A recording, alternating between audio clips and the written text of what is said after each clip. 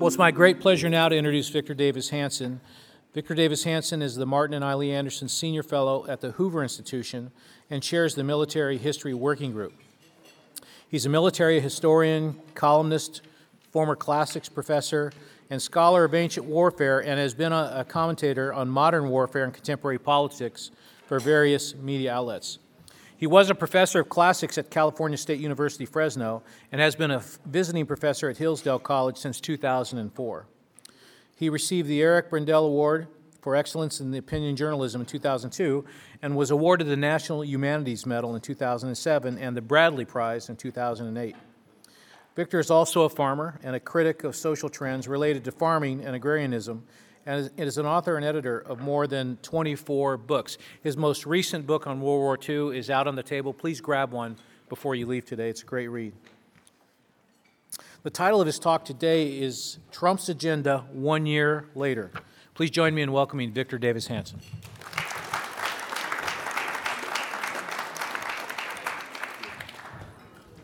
Thank you, Tom, for that nice introduction. I thought I would speak for about 25 minutes and open it up because the word Trump is synonymous with questions. Two general themes that'll be the subtext of the next 25 minutes are: everybody thought Trump was going to lose, and he won because he appealed to a particular constituency, which explains a lot of his conduct in the first year. And two, a lot of the scandals, controversies that we experience daily in the media are predicated on the idea that Hillary Clinton was supposed to be the elected president. Take that fact away, and I don't think you can explain the scandals that are unfolding. I'll explain in a minute. But just a reminder that on the eve of the election, Mr. Silver, probably the most illustrious liberal prognosticator, said that Donald Trump had a 29% chance of winning the election. He was roundly blasted as being too pessimistic. And the New York Times that day ran polls of 17, 8, and 1% likelihood of a Trump victory. So I think a year in, we almost underestimate the magnitude of that victory that nobody seemed to expect and that people rued in a great manner. Why did Trump win? What was the message that the 16 other candidates who were far more gifted than the 2012 field that he offered? And it didn't really matter whether it was sincere or that he was a Manhattan billionaire and an unlikely populist. He glommed on, if I could use that term, to 3 or 4 issues that were neglected or ignored or indeed opposed by not only most of the candidates, but the Republican establishment. One was trade, and it wasn't that, he's offered 2 tariffs, but George Bush slapped tariffs on steel. Barack Obama did it on solar panels as well. So far it's not that radical, but we shouldn't equate tariffs with his trade policy. It was a larger argument that Trump was making. He was saying that the coastal cultures on the east and west side of the United States had done very well under a globalized transnational economic, social, cultural paradigm, and there were people in the middle, whether they lived in Bakersfield or whether they lived in Lansing, Michigan, or whether they lived somewhere in northern Ohio, who did not do well. In other words, they did not understand a knowledge-based economy, or they were not computer literate, or they were not attuned to international trade. And yet they had a legitimate expectation that they should be doing well when everybody else was. And they looked at certain indicators and said, we're doing very well in energy, the stock market is doing very well. But if you drive through those towns in Indiana, Ohio, Michigan, parts of Wisconsin, they're doing very poorly. And Trump's argument was that they were not clingers, they were not irredeemables, they were not deplorables. Through no follow, and people in National Review said they should just get in their pickups and go where the money is. Very easy to say if you lived in New York and you travel around very hard if you're a third-generation person living with your mother in a rural Michigan town. And so he made an argument that I'm going to renegotiate trade that'll be fairer. And the second issue grew out of that, and that is that we have somewhere to 11 to 15 million people here on lawfully, and the Department of Commerce under the Bush and Clinton administrations had shown that helped to depress wages, entry-level wages. It made sense. I remember as a youth growing up that Cesar Chavez's biggest program was sending people down to the border to turn away illegal immigrants and opposing La Raza. Chavez hated the idea of La Raza. In other words, he wanted a closed border where there were only a finite number of entry-level workers, so he had some leverage over employers. It made sense. And that was, if you go back and look at the nomenclature, the rhetoric, the vocabulary of Jimmy Carter and Bill Clinton, Chuck Schumer, even Nancy Pelosi, it was the term illegal alien, and it was antithetical to efforts to unionize entry-level workers. It was antithetical to the idea that entitlements would be plentiful enough for the poor of America. And it was antithetical to the idea that you could assimilate, intermarry, and integrate. The dialogue changed radically, although not the numbers, they were already there, but in about 2008 with the victory of Obama. Trump came along and said, I'm going to close the border and make immigration legal, measured, meritocratic, and diverse.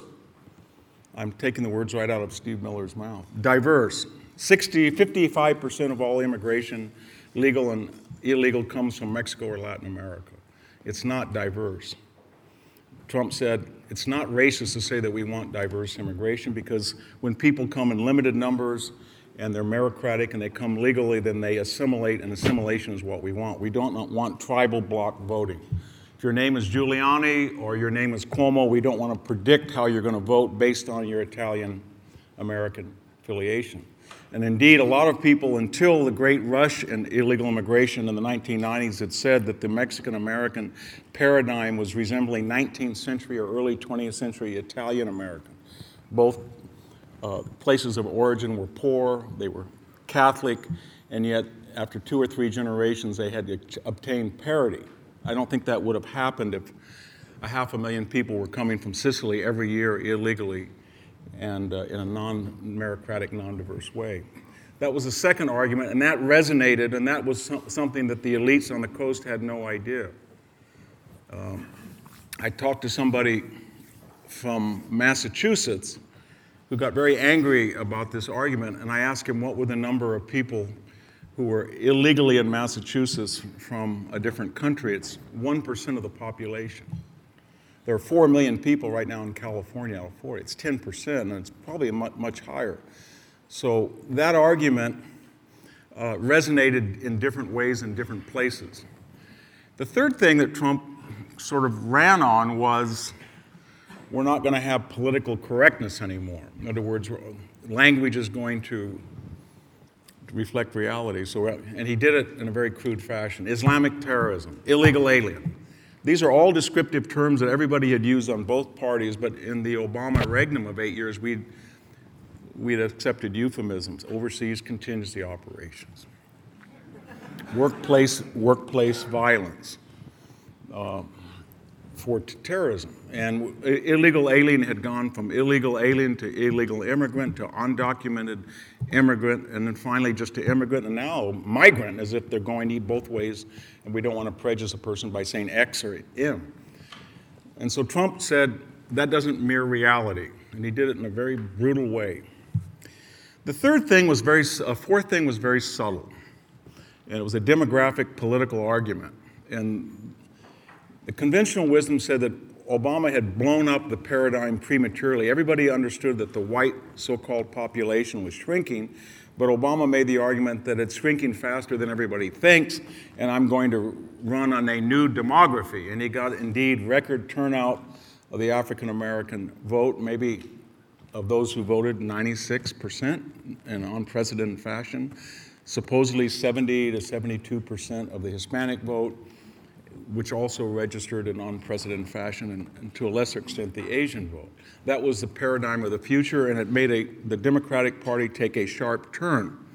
Obama should have understood something, that might not have been a wise electoral strategy, because in this process, He lost the House, he lost the Senate, he will lose the Supreme Court for a generation, and he lost the majorities in about 2/3 of the legislatures and the governorships. He was a disaster for the Democratic Party, and he left them a legacy of identity politics. The problem with it is Trump basically, I know that he didn't describe this analytically, but what he was saying was identity politics has some problems. First of all, it assumes that a person will always vote according to their outward appearance, and that assimilation, integration, and intermarriage are not taking place. They're retarded and they're slowed down when we have huge numbers that are not diverse, but they're still going on, and you cannot expect a person to always vote according to their color of their skin.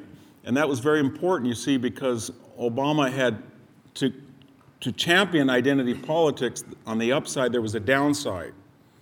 As one person said to me in Delano, he had a child, he called me up and wanted to know if I would recommend him for college. He had a BA from Fresno State, white male, straight A average, studied Greek and Latin, and he wanted to know what his chances were to getting Stanford or Berkeley. I said 0. I'm not lying, I was being empirical. There's 0, because I recommended 52 people over 22 years, and I think 2 white males got in, all with equal records. So what Trump was saying is that to champion identity politics is not in isolation. Then he added a little wrinkle to that argument, and he said, the Electoral College may not matter in the way people think. You're never going to turn California red again.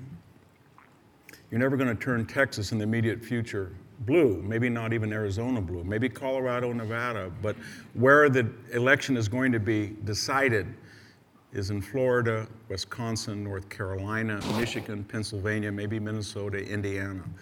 And identity politics, the downside of it is much greater than the upside. There's not the numbers there to flip those states, say of Hispanic immigrants, but there is a lot of resentment among former Reagan Democrat, Tea Party, working class whites, whatever term we want to use. These are what Hillary called the deplorables. And so he thought he could flip those states, and that was just completely absurd. Nobody thought you could do that. And he proved that to be true. A lot of what he said since then, makes sense if that was his electoral strategy, and those are the issues he ran on. So of all these controversies he's courted, we keep thinking, well, when will his base abandon him, this 40 or 42% of the voting electorate? And the answer is probably not. Never. They're delighted with what he did. He's doing exactly what he said. The deeper question is that people who either voted for him reluctantly or voted against him are looking at this first year. We wouldn't have this conversation right now if he had done what the Never-Trumpers told us he would do. And I was looking over this week at some of the prognostications. We were told that he probably would nominate his sister, a liberal, to the Supreme Court. He didn't do that. We were told 2 prominent Never-Trumpers predicted that he would weaponize the FBI and the DOJ. Well, they were weaponized, but Trump didn't do it. They were weaponized in the previous administration. We were told by Paul Krugman that the stock market were collapsed. Prominent economists said that given today's demography, automation, globalization, you cannot grow an economy in the United States at 3% anymore. That's a fossilized idea, and it was not legitimate to criticize Obama for not achieving that annualized rate. Another person said in a peacetime economy, unemployment cannot dip below 4%. Another economist says you cannot bring American factories and industry back to the Ohio River Valley on promises of making America great. What they didn't say is maybe you can bring them back if you promise to deregulate, slash the corporate tax rate, really emphasize energy production and get electricity rates at about 40% of what they are in the River Valley. And that's an enticement which I think he's going to pull off. So for the first year, he's surprised his critics, and he's mostly delighted his supporters. Abroad, when we look at the foreign policy, what I think sums it up the best is it's a restoration of deterrence. That's a fancy Latin word, deterreo, to terrify somebody from doing something. It reminds me of Lord Salisbury said in the 17th century, we hang horse thieves in Britain, not because they stole horses, that so other people won't do it. And what we're seeing is that we were told that all of a sudden, in 2016, apparently North Korea claims they had a ballistic missile and they could miniaturize a weapon and put it in the air and take out Portland. So we want to stop that. We were told by Susan Rice 2 months ago, we have to live with it. Trump says we're going to deter them from doing that, whether that's Chinese pressure or whether that's opening a nuclear option with South Korea or even Taiwan or maybe especially Japan, or maybe it's going to China and pressing them on the Spratly Islands or on trade. But there's an effort to tell North Korea that that's not acceptable. The restoration of deterrence after appeasement is very dangerous. So now we have to go back and find a way to remind the Iranians that it's not normal procedure to haze U.S. ships in the Persian Gulf. 50 incidents under the prior administration. It's not American policy to deliver $400 million in the dead of night to get back hostages. It's not American policy to do that. It's not American policy to agree that we won't have snap inspections of nuclear facilities that are in violation of proliferation agreement. That's dangerous to do that. It's dangerous to go back with Vladimir Putin and say, there is no such thing as reset. Reset was a crazy idea. And Mitt Romney was right, you are an existential threat.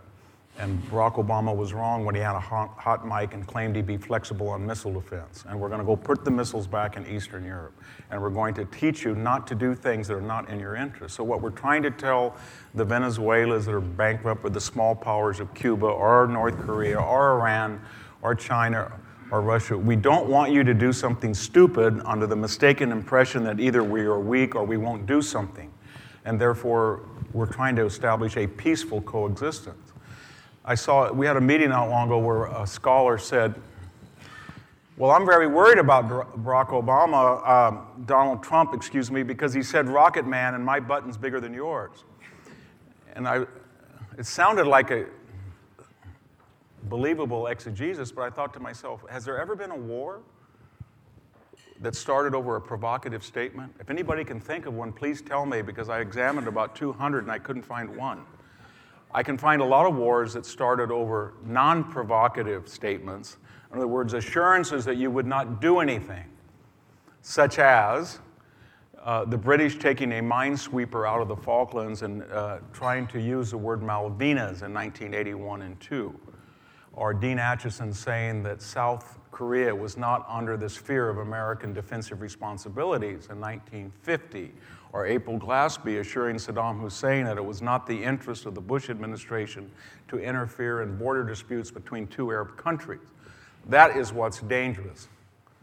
Setting a red line and not enforcing it. Setting a step-over line, not enforcing it. Setting 5 deadlines with Iran, not enforcing it. And so this foreign policy that's being conducted by Tillerson and Mattis and McMaster and Haley, Pompeo, has one common denominator. We're trying to reapprise the world and try to tell them that this was an aberration the last 8 years, and you don't do certain things because we are strong. And remember, the rules of deterrence, a strong power incurs a special contempt when everybody knows it is stronger than the aggressor, but for some psychological or social or political reason, it's unwilling to use that strength.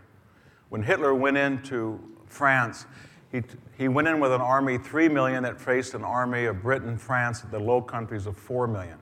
He went in with a tank that was demonstrably inferior to what the Allies had. This is in 1940. Why did he do that?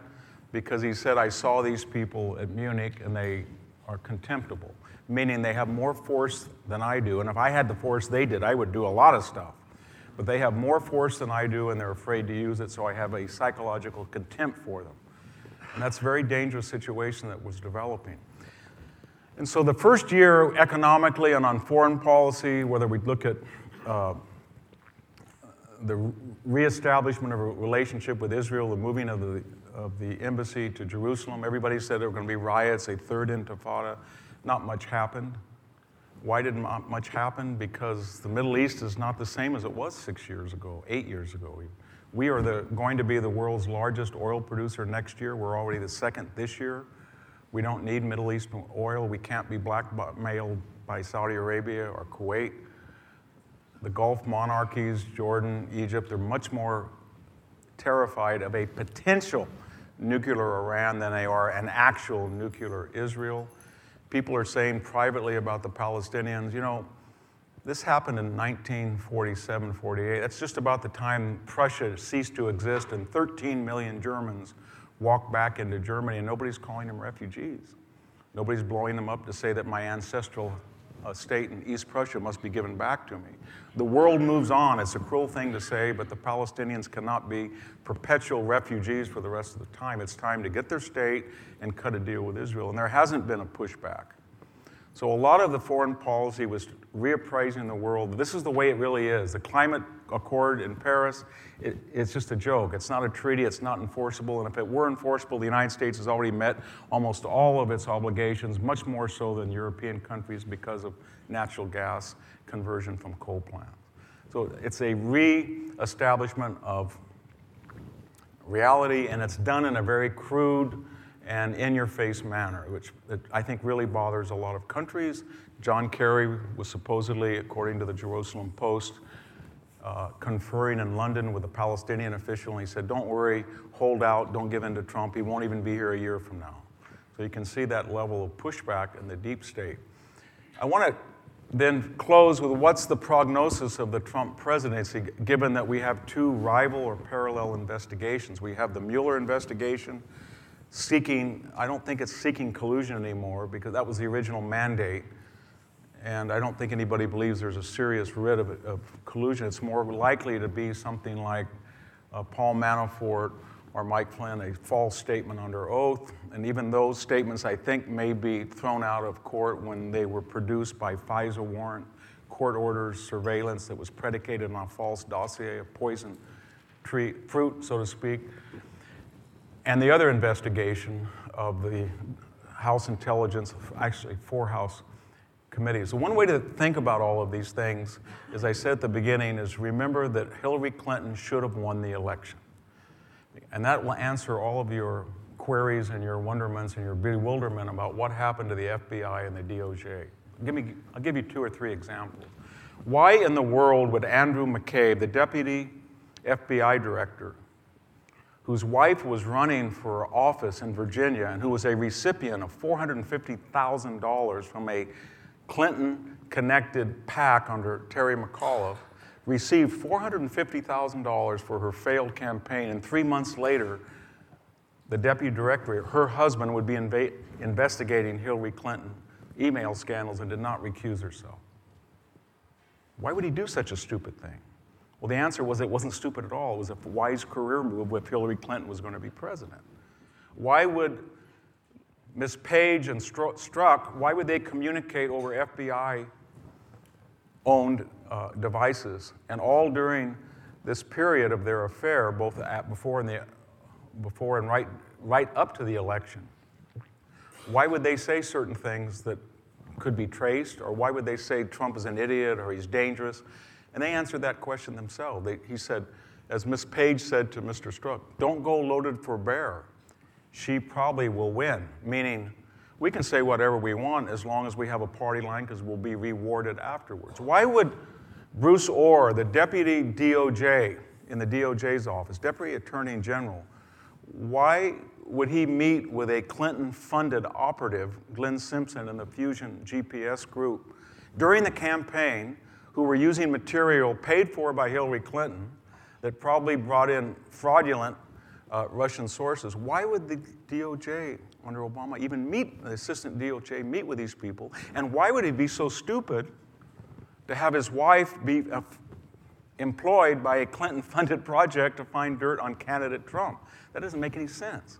It makes every sense if you think Hillary Clinton has a 78% chance of winning, and given the Clinton mentality, that which you know very well, that after the election she will not look at that as a breach of protocol or ethics, but a demonstrable sign of fealty and loyalty to be rewarded commiserately. And all of these things that we've watched in all of this scandal are explicable, that people did things. James Comey. Why did James Comey have a press conference and another press conference and another press conference, flipping and flopping like a fish on the quay? Why did he change the language of his report and so it would not involve legal endangerment of Hillary Clinton? Why would he testify under oath during the election that Hillary Clinton, why would he testify and give statements that he interviewed Hillary Clinton first and wrote his report second when that was demonstrably false? And the answer is Hillary Clinton was going to be president of the United States, and James Comey would be seen as somebody who stood up and supported Hillary Clinton in her finest hour. And so I think we have the wrong idea about these scandals. They're not so much aberrant behavior. They're predictable behavior by people in the administrative state that are careerists and were sure that Hillary Clinton was going to be president and that she understood very well the proven Clinton modus operandi, and they wanted career incentives and rewards for doing what they did. And then they did everything right according to deep state rules, except one thing: they bet on the wrong horse. Finally, what is the political viability of Trump? And right now, Fox had him yesterday at 42. I think Rasmussen is 44, 45. He's about 2 points behind what Barack Obama was at this point in his presidency. And there's a lot of known things we know that are unknown. And I'd like to finish with 2 or 3 of them and open it up for questions. We know that the polls that have anything to do with Trump are not necessarily accurate. Because when any of you in this audience say that you voted for Trump, you look out of both sides of your eye to see who's listening. It's, as Aristotle said, it's simply not done. And so people are careful and guarded. Or you'll say something like, well, what else was I supposed to do? Or I really didn't want to do it. Or when somebody calls you on the phone and you're in a private room and all you have to say, yes, I will vote for Trump. You can't do that. And there's about 3 or 4% it proved in the electorate that was true of. So when we see 42, it may be that still holds. We don't know. It might be 46 or 47. People like you and I, we get bothered by these tweets or these outrageous campaign rallies or vocabulary. And we think this is really hurting him. But we really don't know whether that's central to the 40% that are sticking by him through thick and thin, and we don't even know ourselves. We don't know ourselves. As my wife said to me once, come in here. She didn't like Donald Trump, wasn't going to vote for him. She said, he just deported Jorge Ramos from that press conference. I'm voting for him. And I thought, why? And, well, she said, Jorge Ramos does what he always does. He fled Mexico because the cartels were off. He came here. He immediately started trashing the United States. He crashed the press conference. He cut in front of everybody. He grabbed the mic and he wanted to be addressed first because he was Jorge Ramos. And he said, get out of here. And she said, nobody would ever do that. I'm voting for him. And so her point was that there's a lot of independents that don't like his style, but they like the irritation and anger that style causes in particular people. And Donald Trump is like chemotherapy, and they believe that the host, we're the host, the United States, and there was a cancer of the administrative state, and the way that you get rid of the cancer is not with Jeb Bush or John McCain bromides, that you get a foreign agent that's toxic, and it kills the cancer one day before it kills the host. And and they believe that. And although they don't like what Trump does, they have a smile on their face with the reaction that they see with CNN or Jim Acosta. They like what that's doing. That's not a majority, though. He still hasn't got a majority of people, even though they're doing quite well. And so, to finish, the old wisdom that it's the economy, stupid, that Clinton taught us, it kept him alive during the Monica scandals when he had 3% economic growth. I don't think it quite applies fully to Trump. Now, fourth quarter revisions may be 3.8 or 3.9. We're waiting to see that. But 3.0, 3.1, 3.0, 3.9, we're getting close to a trajectory that might be 4%. What I'm saying is that Trump will have a tough time when he has 90% negative press conference. He's dueling with the Mueller investigation. He's dueling with the Democratic resistance. They call themselves the resistance.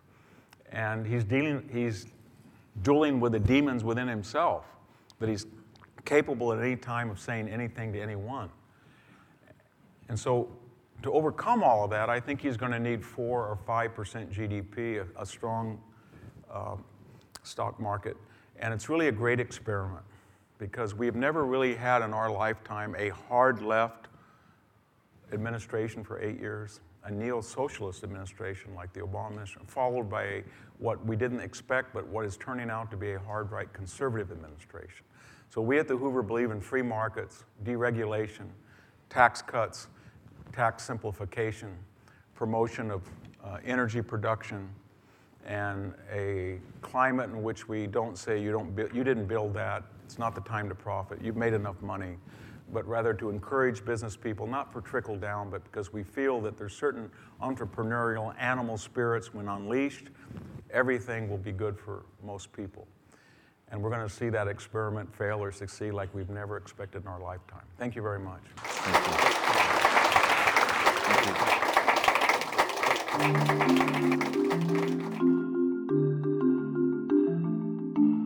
For more podcasts from the Hoover Institution, please visit hoover.org or Hoover's channels on iTunes, iTunes U, Stitcher, and SoundCloud. I'm Chris Dower for the Hoover Institution. Thanks for listening.